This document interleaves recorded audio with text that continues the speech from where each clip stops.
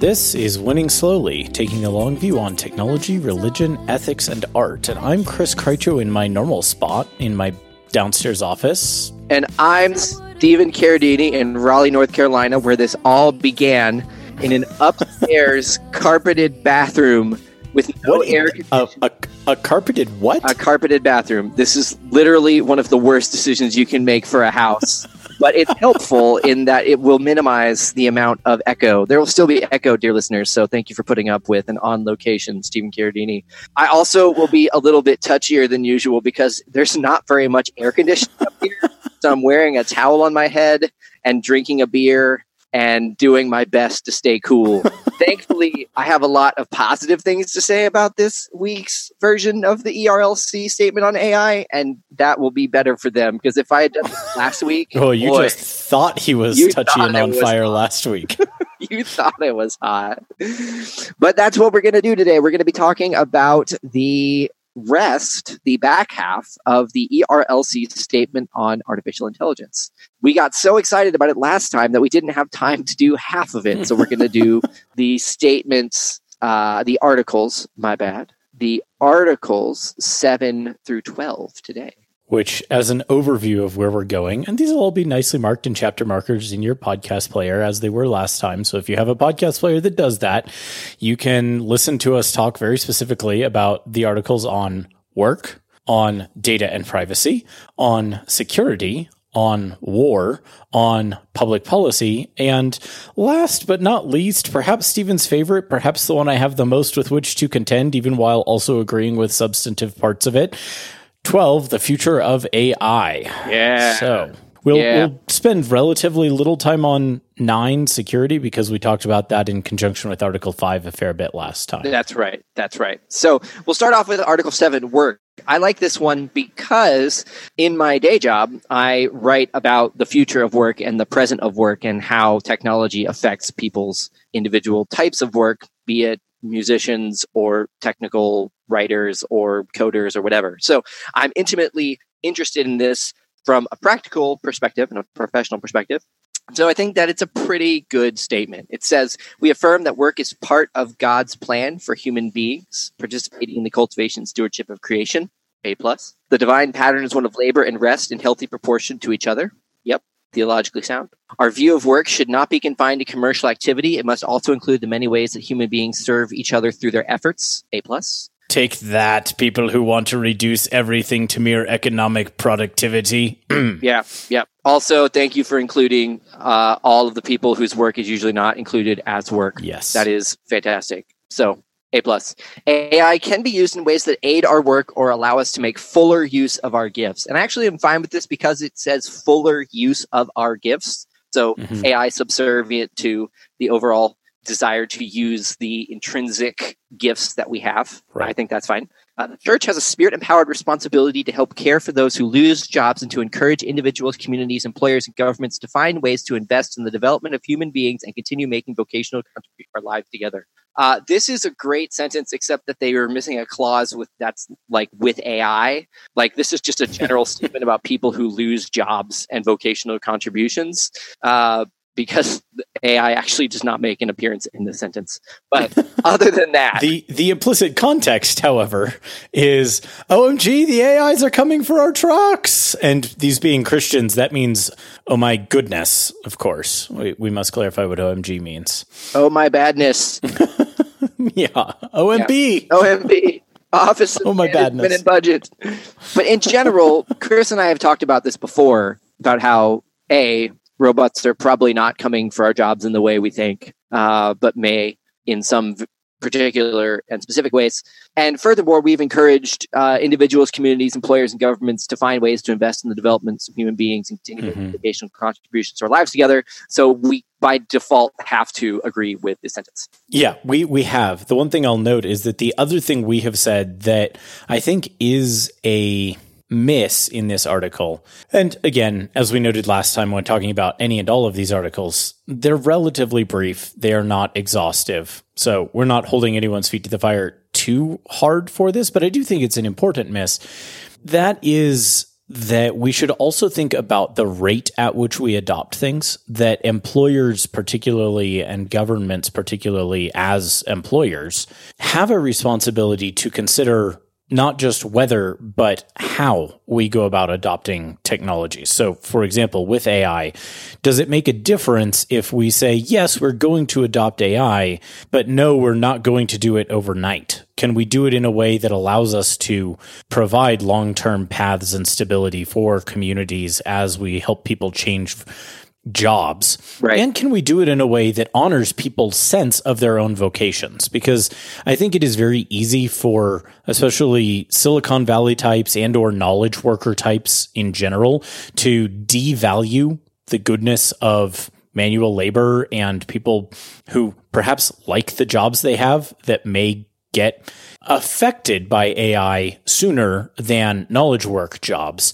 It is easier for people in the knowledge work side who don't love these things. As I put it to a friend of mine recently, and as I think I put it to Stephen recently in a separate conversation, I hate yard work. I hate it with a deep and abiding and indeed somewhat burning passion because it bores me. And I hate being bored, as my poor wife knows very well, and as my poor parents knew very well when I was growing up. I loathe boredom, and I find yard work boring.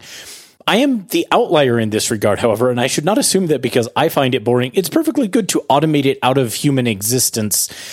I think this article would have been strengthened by an acknowledgement of the ways that our choices are not things we can or should simply make without regard to those kinds of senses of vocation that people have, as well as when we do make those moves, the rate at which we make them. Now, again, it's a short statement. I totally grant that. But I think there is an important note there when we're considering these kinds of things around work, especially when the article does otherwise do a good job of referencing that idea of vocation, of using our gifts. Yeah, I do think that, one, there is a way that all that you just said could be contained in that last massive sentence. But there's also a way that because they didn't make it explicit, it could also be left out. So I feel like you could have made it a little bit more explicit in the sense that they take a moment to say, to help care for those who lose jobs, instead of saying, and perhaps choose AI uses that don't necessarily maximize the amount of job losses. So there's a mitigation there that could be implied, but would much better be used as an explicit aspect of the statement. I do think that this is already one of the longer statements, which is interesting in word count terms.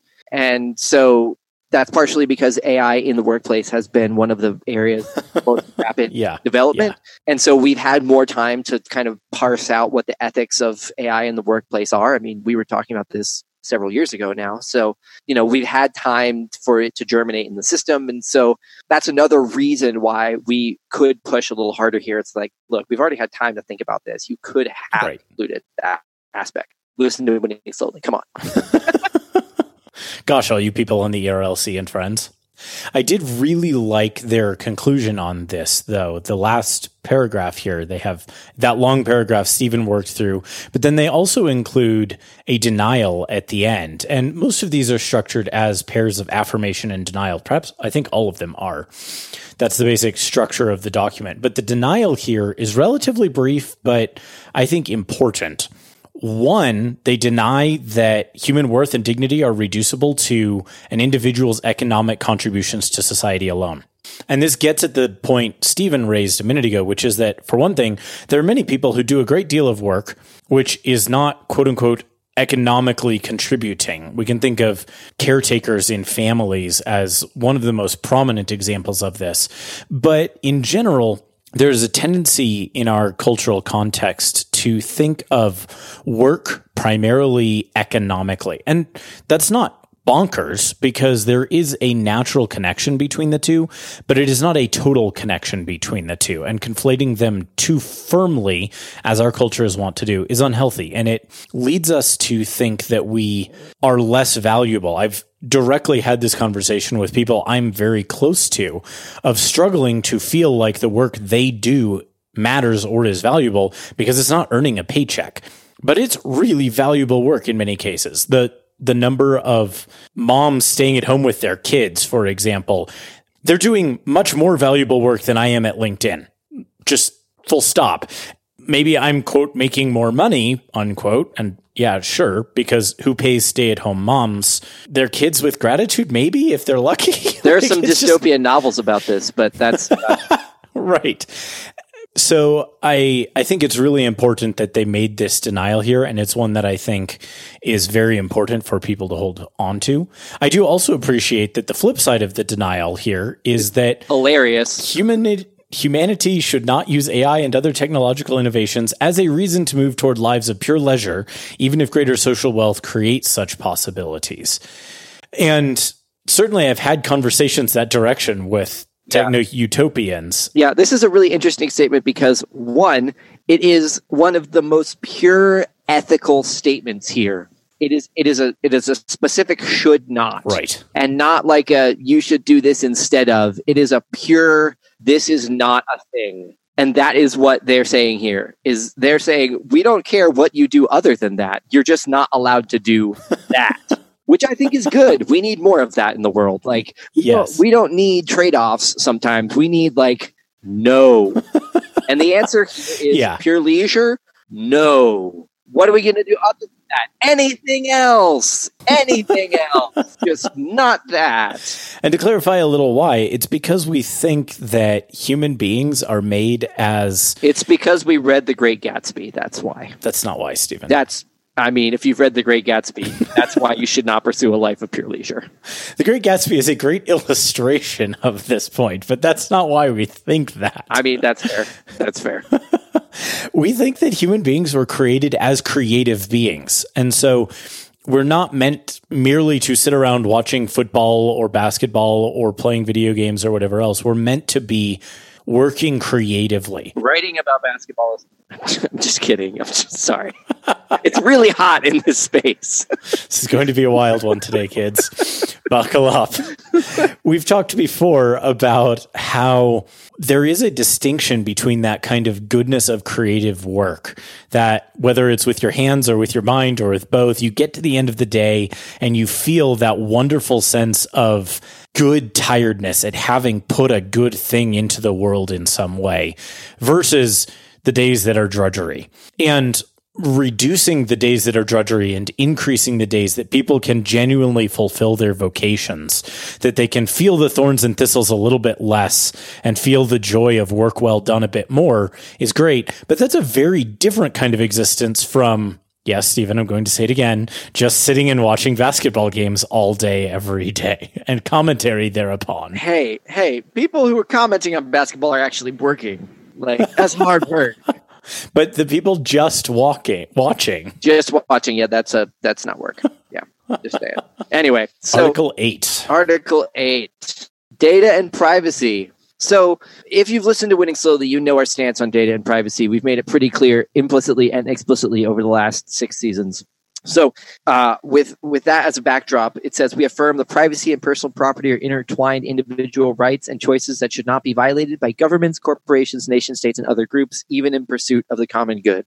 And generally, over the last 6 seasons, we've come to a sort of that conclusion, right? Like there are limits to what the common good can do, and privacy is in some ways and in some parts one of the edges. And so even though that prima facie doesn't exactly look like a Winning Slowly statement, it kind of is, in that we do admit, and we will be talking about the common good quite a bit more since Jake Metter's new book came out, and it's about the common good, and we're very interested in the common good. But the common good is not a utopian state. It's not a utopian artifact. It is a thing that has boundaries, and so privacy is one of those boundaries. Right. Privacy is part of the common good, and I think this is one of the things that often gets overlooked. We talk about privacy often solely in individual terms, but individual privacy actually is a necessary contribution to the public good. because of the ways that privacy shapes our ability to carry out our vocations in the rest of life, the way it shapes our ability to have healthy families and healthy distinctions between different units, to be able to do things individually in privacy can be a good thing, and very much contra the, well, what do you have to hide mentality that sometimes got batted around a lot more 3 or 4 years ago than it does these days. Yeah, nothing. And the problem is that you know that now, and that's the deal. Like, right. I also think one of the problems here is that people conflate the commons and the common good. Yes. In that the commons is the public space all around us, whether it is so designated by like a private sort of an essential.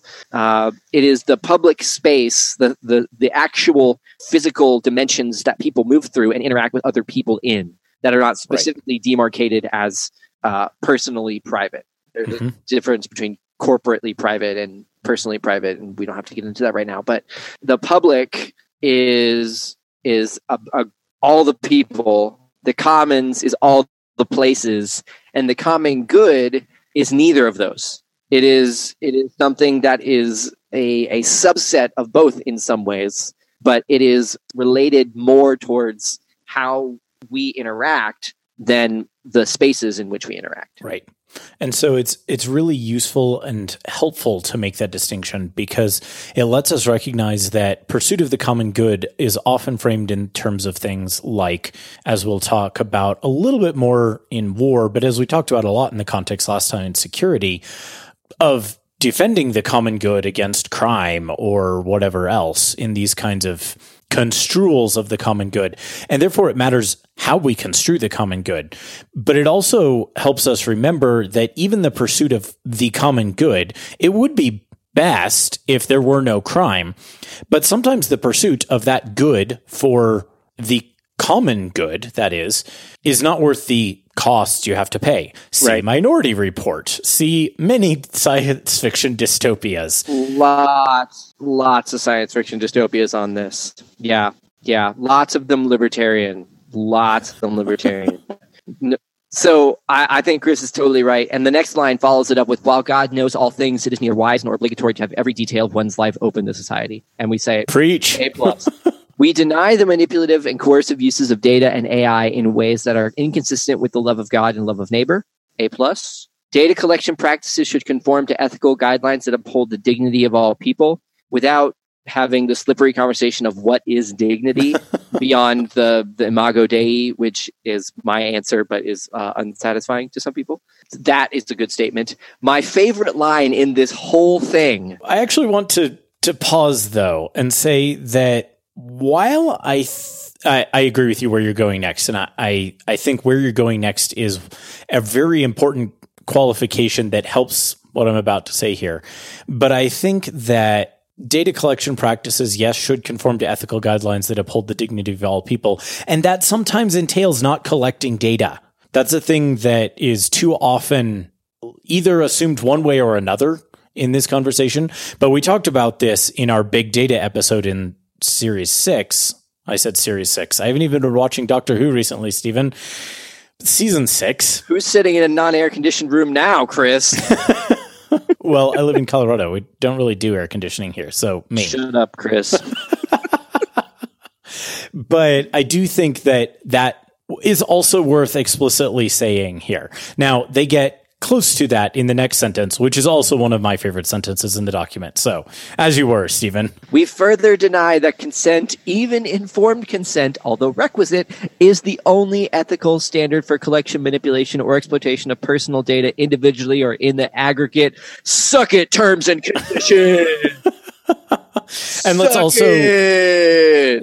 also note that informed consent, the fact that they pull that in here is helpful, because one of the great discussions that is happening among people doing ethics in this space is noting that a Facebook terms and conditions or anybody else's terms and conditions doesn't really constitute informed consent, because you're not actually being informed by almost any of those legal documents. Suck it, terms and conditions. I hate it. We heartily affirm this denial. I have been telling Chris for years, and anybody else that will listen to me, that like I am waiting waiting on pins and needles, tenterhooks even, for the Ninth Circuit, and it will be the Ninth Circuit. Of course. Who will strike down a terms and conditions as legally inoperative because it's too broad-based to actually be a meaningful legal document. Also, we can change our minds about any of this and do whatever we want at any time with or without informing you. Yeah. You would not believe the number of terms and conditions policies that say almost exactly that. Yeah, and it's usually like the fourth to the last term. And the reason for that is because if you scroll all the way down the page, it'll be the first one that doesn't appear when you scroll all the way down. So it's usually the very last one. So just in case you actually do try to read all the way through it, it's going to be the very last one, except the ones you see if you just scroll all the way to the bottom immediately and then go. I know this because I've read them. Yes. It is treacherous and wicked. I know what I'm talking about. Now, I haven't read them in years. Stephen is a 1 in a million man. I can't stand it anymore, but I've done it. So there you go. So that is my favorite line. Even though it's not my favorite article, it is my favorite line. High five, ERLC. And there we go. Okay.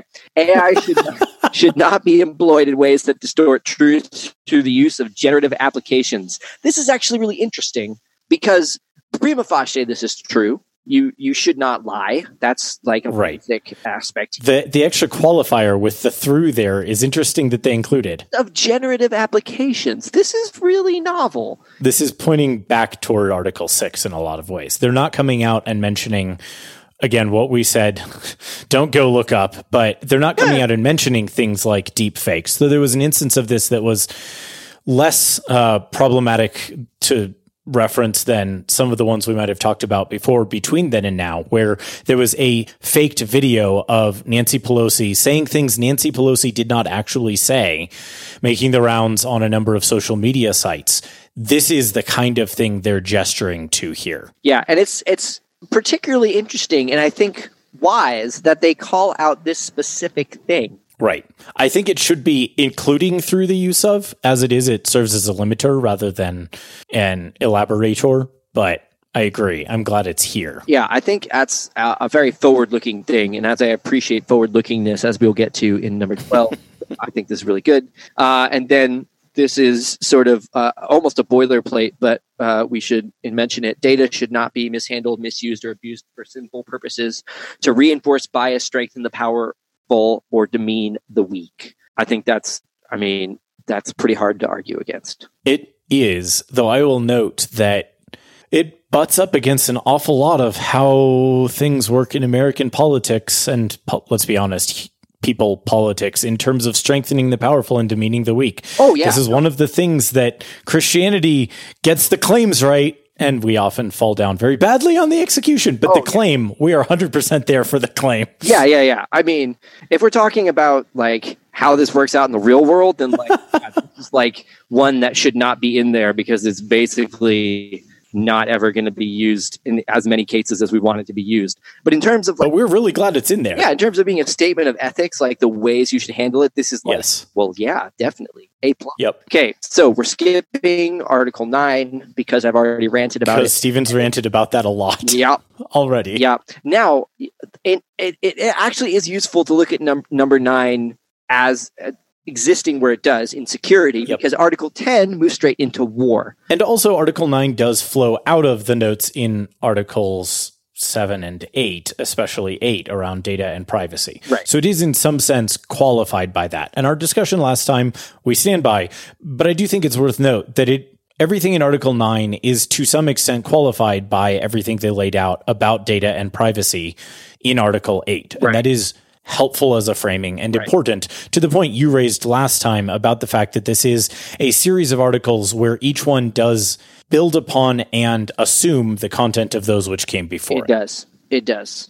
And so Article 9 in the fullest context is not as egregious a display of contradiction with Article 5 as it looks, but it's still a contradiction in that intelligence, surveillance, and investigation are things that are just prima facie ideological. How we handle them, that's an ideology. So, but then it moves into Article 10, and you're like, oh man, if Stephen hated security, he's going to hate war. Well, here's an interesting thing, dear listener.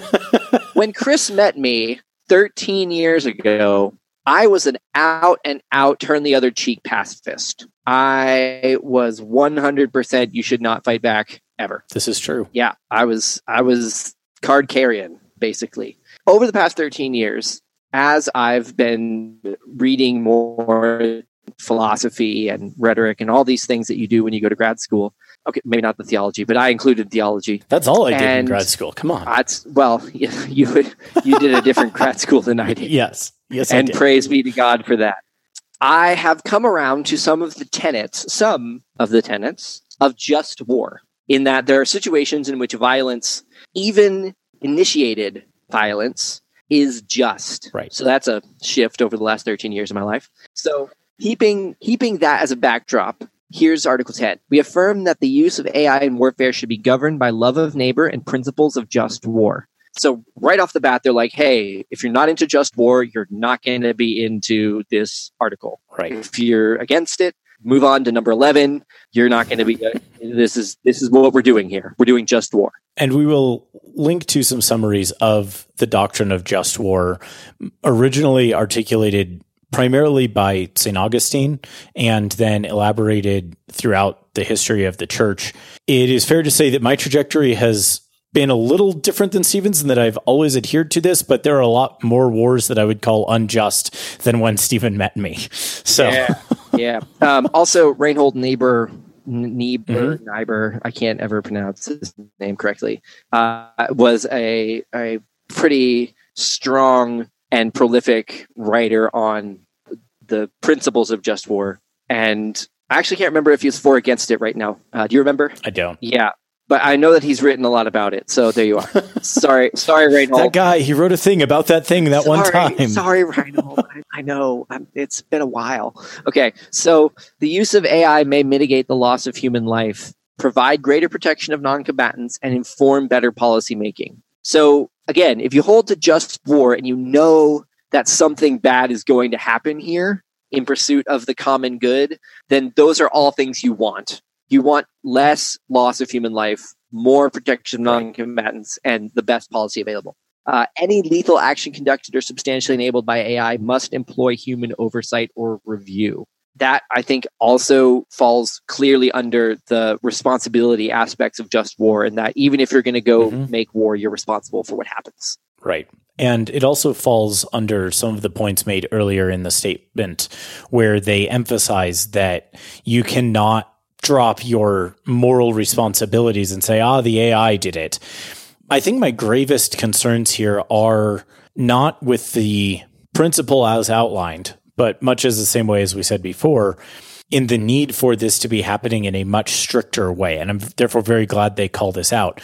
There is very often far too little oversight and review of many things that happen in the military, even in the US, which is better about this than many places today. But not as good as some other places. It should be. Yep, it is true. Some places do it better than we do. We are not the bar by which to assess. No. And therefore, particularly in the American context in which this document was written and published, this point deserves emphasis. It must be bolded because there is too little oversight and review of human operations, especially in kinds of covert operations in these kinds of contexts today. That need goes double when someone can say, we just had an AI doing these covert operations in a country full of people with brown skin that we can kind of hand wave, not caring nearly as much about what happens to them. Yeah. And sadly, that's the reality in a lot of these contexts. Now, the positive thing is that because they know this, they've actually written 3 sentences in a row that almost mean exactly the same thing, just in case you weren't paying attention. So, any lethal action conducted or substantially enabled by AI must employ human oversight or review. All defense-related AI applications, such as underlying data and decision-making processes, must be subject to continual review by legitimate authorities. When these systems are deployed, human agents must bear full moral responsibility for any actions taken by the system. And then fourth, so it's actually 4 in a row, we deny that human agency and moral culpability in war can be delegated to AI. 4 sentences in a row basically say humans are responsible. In all of these different ways, 4 different sentence ways, humans are responsible for things that AIs do especially if they're going to kill someone. And again, that's very indicative of how Just War thinks of things. Just War knows that bad things are going to happen and you are responsible, but sometimes it's better to be responsible for doing a bad thing in the service of the common good than not doing anything at all and letting the common bad continue to happen.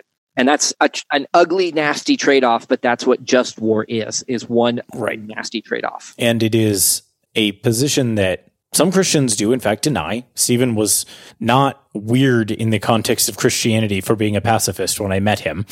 There's a long and well-regarded tradition within Christianity that holds that frame.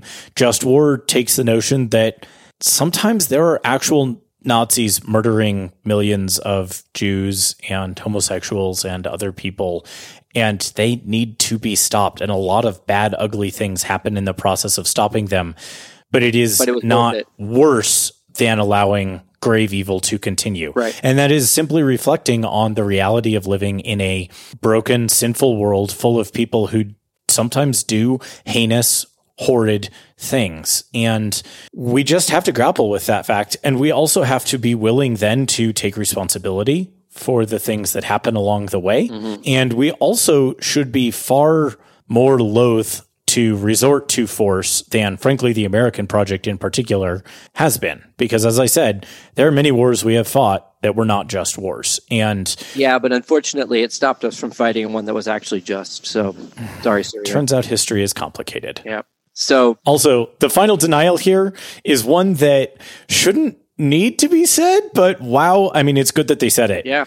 No nation or group has the right to use AI to carry out genocide, terrorism, torture, or other war crimes. Amen. Yep. All right. So Article 11 is public policy. It actually hits a lot of the notes that have previously been hit. Mm-hmm. So I'm going to give it a cursory overview, and then we're going to jump to Article 12, which is something wholly different. So Article 11 says, we affirm that the fundamental purposes of government are to protect human beings from harm, punish those who do evil, uphold civil liberties, and to commend those who do good. The public has a role in shaping and crafting policies concerning the use of AI in society, and these decisions should not be left to those who develop these technologies or governments to set forth. Amen. Amen. Hallelujah. We've been calling for this for years. In particular, these decisions should not be left to those who develop these technologies.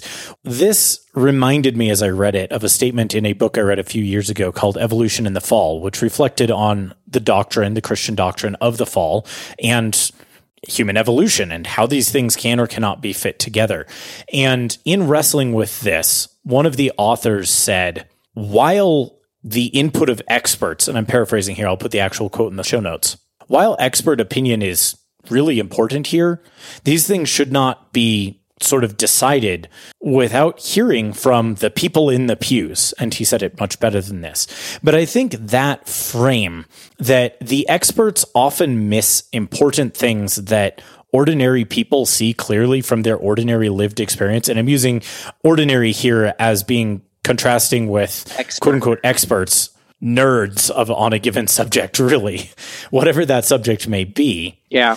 I think that's a really important frame to keep in mind, including in doctrinal discussion and therefore also including in ethical discussions, because ordinary people who are not so enmeshed in it often have insights that you miss when you're buried in a given subject. And also, they often have better and healthier incentives in the case of someone developing these technologies than the people developing them do, because those who are developing them are incentivized to want to see them succeed in ways that may or may not be good for the common good, and in ways that make them profit, but may or may not be good for the common good. And therefore, this qualification that those decisions should not be left to those who develop these technologies or to governments to set norms is a really important qualification that I think applies much more broadly than just to AI. I think that's but true. Certainly does apply to AI. It certainly does. I agree. And then the denial is long, and I will sum it up, and it says, AI, even in a highly advanced state, should never be delegated the governing authority that has been granted by all sovereign God to human beings alone. So AI bosses should not be AI bosses. That should not be a thing. Should not be a thing. Okay, Article 12, the future of AI in 7 minutes or less. So we affirm that AI will continue to be developed in ways that we cannot currently imagine or understand. That's bold and fairly true, I think. including AI that will far surpass many human abilities. I mean, yes. In narrow senses, that's already true. The prime example being AIs that can beat anybody easily at games of chess or Go or even Jeopardy. Right. So in a limited sense, I suppose that we can grant this. I don't think in a maximal sense it is going to happen, but that actually is not super relevant to the rest of it because they cancel out even if it was possible. But Cortana and Rampancy and other problems from the Halo universe, Stephen. I never played Halo that much. When my wife and I do our Halo podcast in a few years, you'll get to participate vicariously. I'll probably play along with you when you do that. But I was a passive. It was a big deal. Like that's fair. Not compatible. I just played RPGs, which were fantasy violence. Let's not get into it. Totally better. Totally better. God alone has the power to create life, and no future advancements in AI will usurp him as the creator of life. That's a de facto statement. But I actually think that probably isn't a de facto statement in that based on the weird noises and faces Chris is making at the moment. Well, I mean, they present it as a de facto statement, right? Like, They don't say it as a should. They say it as an is, and I think it's more of a should than an is. I think that's right, and I think it gets at some of the points I raised in the previous episode about this. I think this statement as such I can affirm in a very narrow way, but I think it's very much debatable whether it is the case that humans are incapable of creating sapient life in the sense that this says. Whether we should or not is a separate question from whether it is possible and whether we could create beings with moral agency of their own. But there is a slight modifier here in that they have him as capital C creator as opposed to lower C creator, which is specific because they don't play it fast and loose with capitalization anywhere else. So they're giving him a specific title here, creator of life. Right. So the argument here then is that like whatever humans or AI make that has life is a sub-creation of the ultimate creator of life. And that you cannot take responsibility. Contra everything else, you can't take responsibility for whatever AI does to create life because God is the one who creates life. And I think that's a really important thing to note in this, which is why I said that this one's wholly different in that it says, here are some things AI does that you cannot take responsibility for. So even though they're trying to deny that some things are going to happen, no future advancements in AI will usurp him as the creator of life, big C, little c, they're implying that people will try to do this and you should not or cannot do this. And I think it's worth, again, affirming that I agree that no future advancements in AI will usurp God as the creator of life. However, I don't think that all of the entailments they think that includes are in fact entailed in that. I think you can have that statement while still allowing the possibility of humans creating, for good or for ill, see science fiction, other artificial, genuine intelligences, not merely AIs in the broad machine learning sense. And I won't belabor this point further. We talked about it a bunch last time, but I do continue to think that this is one of the places where I have more deep disagreement with the authors of the document. Yeah, I mean, if you've ever watched Star Trek The Next Generation, like half the episodes are about this. So. Hi, Data. What's up, Data? And everything else that you make along the way.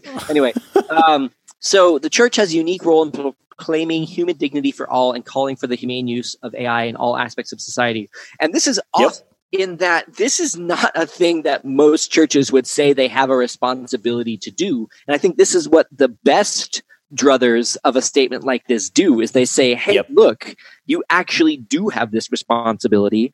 This is something you should be doing because of our theology that we all collaboratively hold. And therefore you must do this. Where there's a lot of people that be like, well, yeah, I mean, that's not my jam. Like, that's not what I do here. And so this is what you do here now. And so I think this is one of the reasons I like this article the most, is that it is not just like a you should not. It's an expander of your scope of responsibility. And that's not fun usually, in that someone's like, hey, guess what? You have more responsibilities now.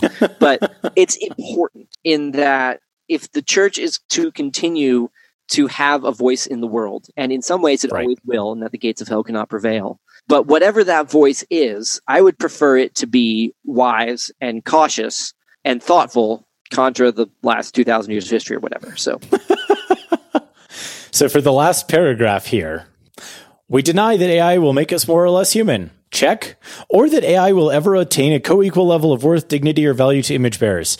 I've already lodged my disagreements here. Future advancements in AI will not ultimately fulfill our longings for a perfect world. What's up, Kurt Check. Weil?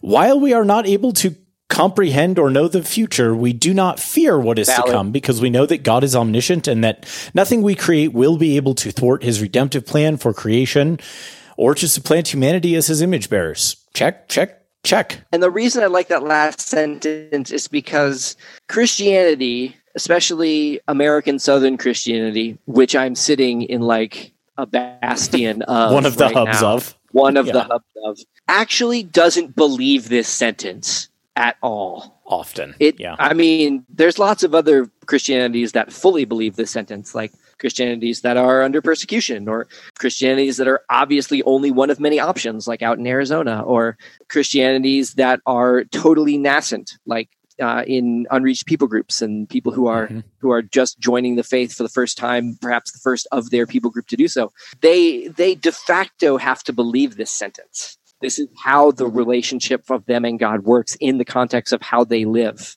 But out here in the South, like, there's a lot of things going good for us. And like, you know, there are some things out here that want to defeat God, and we're not going to let that happen by God.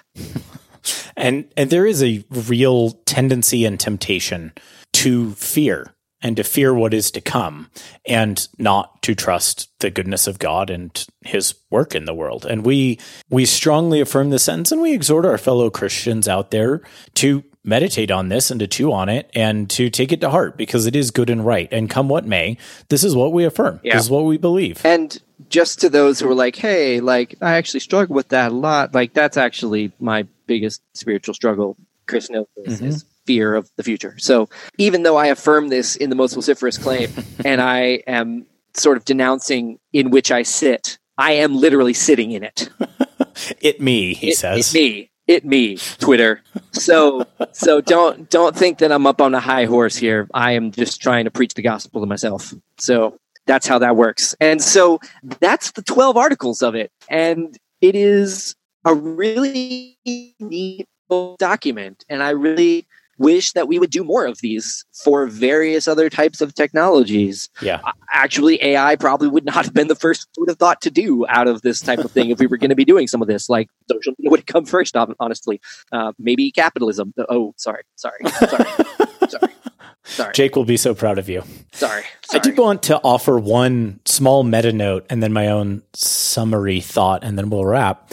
I had one moment of fairly deep sorrow looking down at the list of signers here, a number of whom are my friends and many more of whom I'm acquainted with in various ways. Yeah, Matt Anderson is second, but that's because he's alphabetical. Yep, A comes first in the list. But what made me sad, what is unfortunately not at all surprising, given the contours and structure of Southern Baptist and broadly conservative evangelical life, is that there are, and I think I counted 6 or 7 women total on the list of signatories out of dozens and dozens.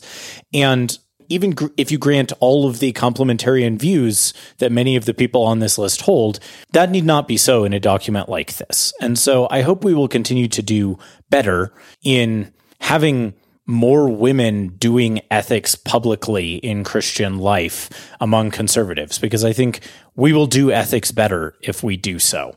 That last qualification and my many quibbles about whether we can actually create the Geth or not. Mass Effect time. What's up? I do really like this document, and I am really grateful for it. And with Stephen, I say, let's do more of these things. And who knows, maybe at some point in the future, Stephen and I will write a document and make other people sign it. Yeah, that would be... You make people sign it, right? That's how it works. I think that there are some problems with that. Stephen, quick, help me. Tell me who did the music for the episode.